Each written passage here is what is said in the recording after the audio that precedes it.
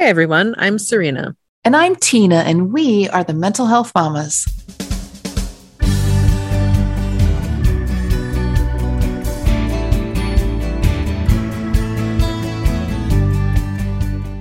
Welcome to No Need to Explain. We are so glad you're here. First, as always, a quick disclaimer. We come to you not as mental health professionals or experts in the field, but rather as parents with lived experience who are on a mission to normalize the conversation around mental health. If you or someone you love is experiencing a mental health crisis, please seek professional support. You'll find a variety of resources in our show notes and on our website, noneedtoexplainpodcast.com. As our loyal listeners know, we have supported parents whose kids struggle in some way for quite a while, 10 years, and many mistake us for advocates. Although we do advocate for family voice and help at kind of city, county, and state levels, sharing themes of family struggles or family experiences, our one-to-one support really is about sitting with and being with parents at a very basic level. We've always valued being that listening ear and holding space. And we know the value of this since we always have our parent hats on and hold that space for each other nearly every day. So today we have a guest who has been a major inspiration in our lives and work, and we are so excited to have her with us today. And so I'm not going to even lead into that. I'm just going to say, Heather Plett, welcome to the podcast. Thank you. It's great to be here. Yeah. So this is unusual for us, but we would like you to introduce yourself and tell us a bit of your story.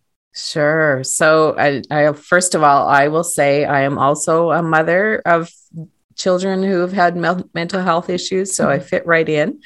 I am, so where should I begin? I came out of a background of being a communications professional in the government and nonprofit, and there was something that was not quite fitting for me as much as I had a great job at that time.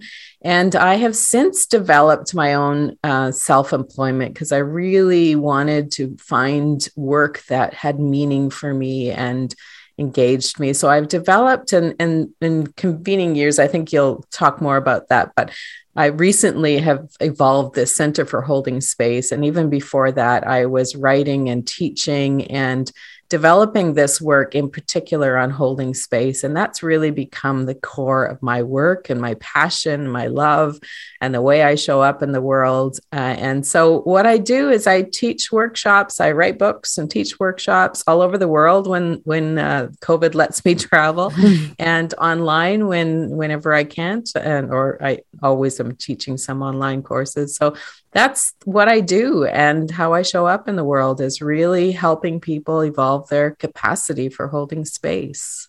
Yes, I think that leads us nicely into this quote from your website that I think will resonate with lots of our listeners. You say, "I think it's true that many of us end up teaching what we most need to learn. Before I learned to hold space in my late 20s, I became convinced that it was my job to keep my loved ones alive and happy and emotionally healthy. Forget holding space. I needed to try to control what was going on so that everyone was safe and well and cared for." That message had already been shaped by watching my mother sacrifice nearly everything for her children and husband. What advice do you have for listeners out there? I can imagine that resonates with a lot of people who can very much relate. Yeah. Yeah, I think that quote comes right after a story that I shared in the book about having to support my former husband through some pretty severe mental health issues. And in that time, feeling very much like I needed to be the rescuer, his savior, his put the pieces back together. And I've since found myself in that similar position with daughters having had mental health issues, where it feels kind of desperate in your body. You feel the sense of, oh my gosh, I have to fix this. I have to resolve this. And really what I would say to people is something that has been some really hard learning for me, is that if I'm needing to fix the situation, it's usually less about me than it is about, or less about them than it is about me. It's usually about my own discomfort, my own fear of the world falling apart, my own need to have things in a certain order and under certain control. And it's been a really tough lesson to learn, to let go of other people's journey and to trust that I can support them, I can show up with them, I can walk alongside them without needing to fix them or control them, and learning to give that kind of unconditional positive regard to other people while still giving it to myself. And I think that's a really important part of this is, and you asked me what advice I would give, is do your own work. Like that's one of the most critical things. And I know you talk about this, is just do your own healing work to discover what is it in you that is being triggered when you're needing to fix the world for other people. What's the abandonment trauma you have, or what's the whatever the fears of lack of control, all of those things. Surface those things so that you can be present and learn to self-regulate in those moments, so that you learn to, take your hands off the clutching the wheel, trying to control things, and just be present. So a lot of it starts with yourself. Yeah. So I'm going to, before we get too in depth about what you're doing now, I want to make sure that we talk about what it means to hold space. And clearly this is a huge topic. You've written an entire book, The Art of Holding Space, which is a fantastic book. But I wonder if you could give like a little brief overview of what we mean or what you mean when you use that phrase. So what does it mean to hold space? To hold space, really, the way I've defined it in my book and long before that in my blog post, was that holding space is learning to walk alongside someone without trying to control them, without trying to direct the outcome, without trying to impose our own desires and wishes on them, without projecting our own stories, our own narratives onto them, and learning to do that with grace, with very little judgment, as little judgment as we can muster, with compassion, and allowing them their autonomy and allowing them their own choices and their own outcome. Really, it's letting go. It's a process of, in the Buddhist terminology, it's a process of like being in relationships that are loving and kind, but not in that kind of attachment of the negative form of attachment. I mean, the clinging kind of attachment.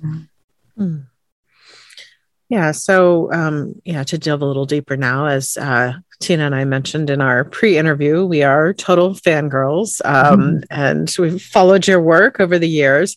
So in 2013, when we started developing our support model of supporting other parents like ourselves, we came across your, what is now a viral blog post from March of 2015. And we will certainly link to your blog post in our notes. You write about your experience with palliative care when your mom was dying. You spoke about the nurse who came to help, Anne, who you describe as so much more than a palliative nurse. You say she was a facilitator, coach, and guide. By offering gentle, non-judgmental support and guidance, she helped us walk one of the most difficult journeys of our lives. And then you go on to say, it means that we are willing to walk alongside another person in whatever journey they're on without judging them, making them feel inadequate, trying to fix them, or trying to impact the outcome.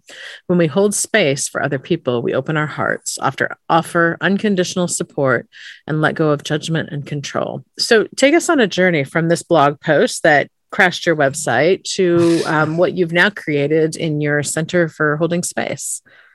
Right. So that blog post came out about 2 years after my mom died. It had been 2 years of really kind of trying to process what happened at my mom's deathbed when my siblings and I gathered around to support my mom in her dying. And all that time I was, trying to reflect on what it was that Anne, the palliative care nurse, was offering us. And I came from a background of being a facilitator and coach. And so I had some understanding of this idea of holding space, but this is what really kind of solidified it for me, understanding what Anne was doing at the bedside of my mom. And so I wrote the blog post. It went viral in such an intense way. I still can hardly imagine. It's been seen by more than 10 million. I have no idea at this point how many people have seen it. It just seemed to land for people in a way that resonated.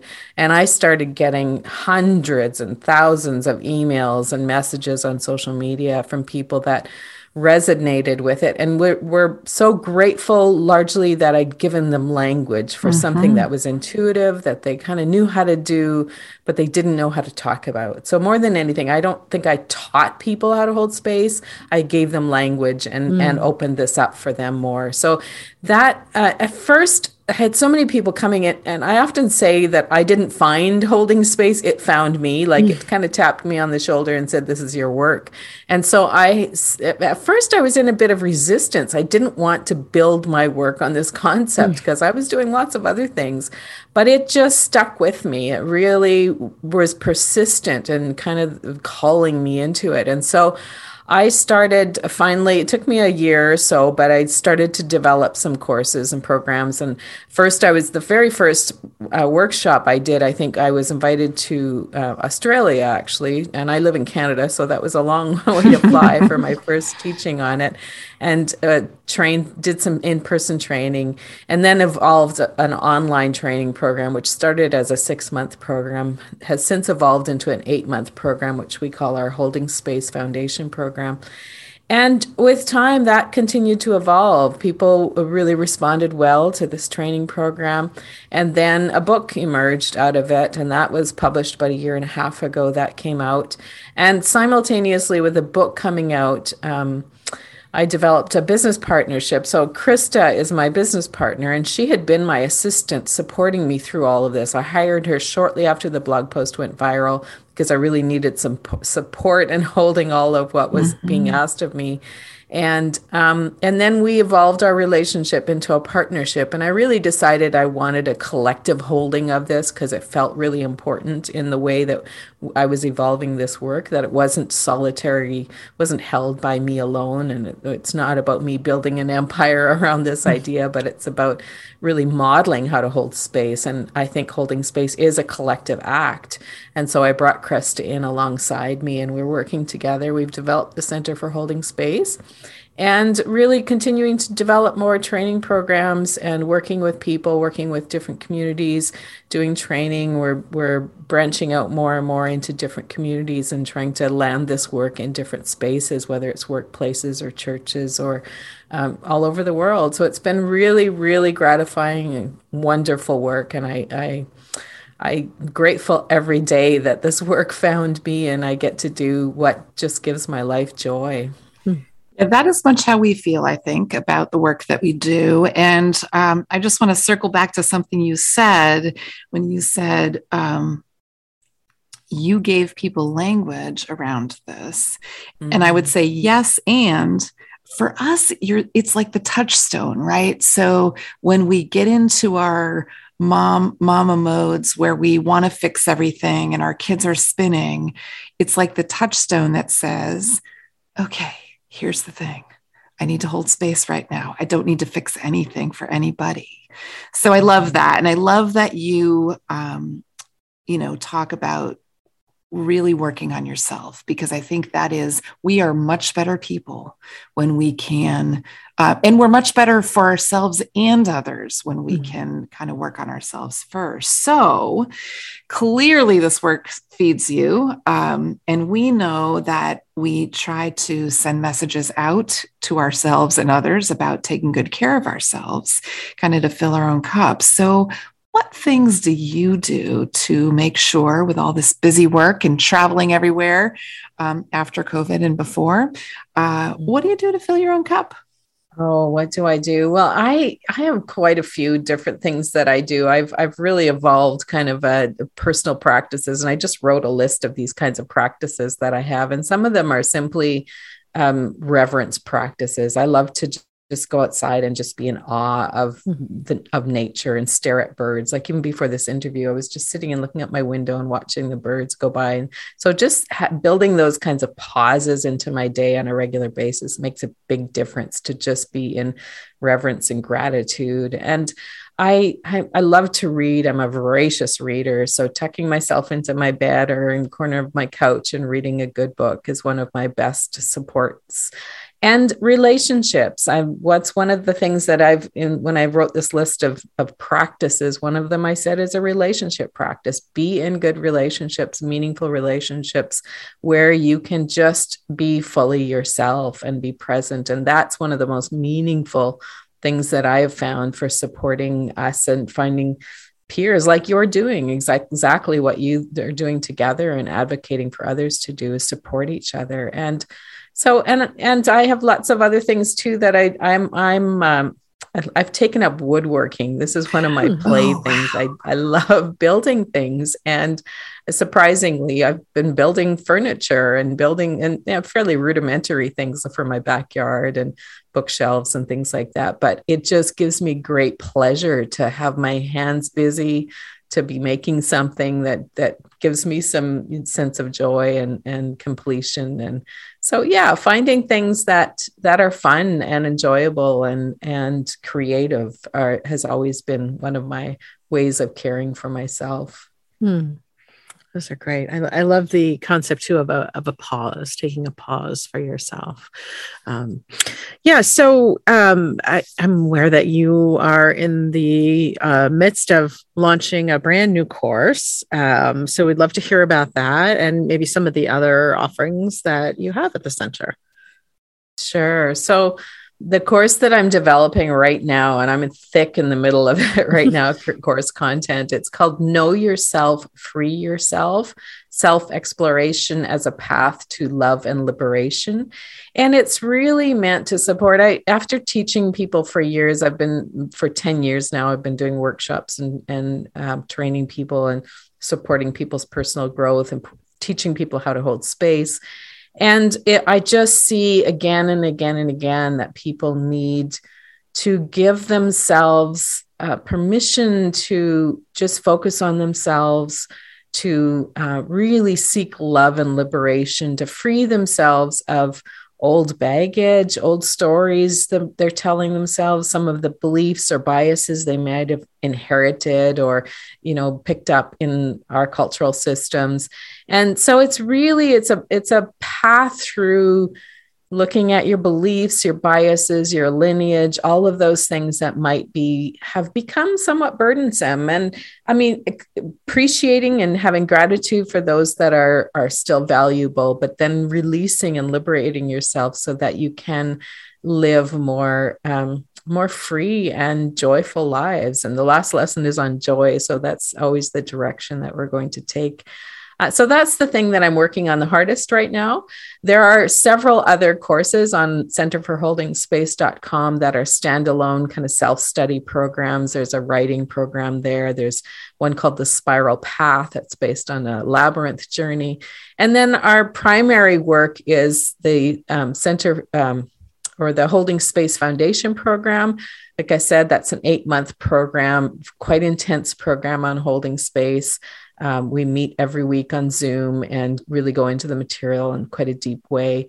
And I'm training teachers to develop that, to teach that. So I'm moving a little bit further back and mentoring people into that work because I really want it to grow. And then we also have a certification program, which is the next step after that, where we're certifying holding space practitioners. So we're evolving this kind of path through the work to really deepen people's understanding of it. Mm. So you just mentioned your website. Do you have other ways that you connect with people?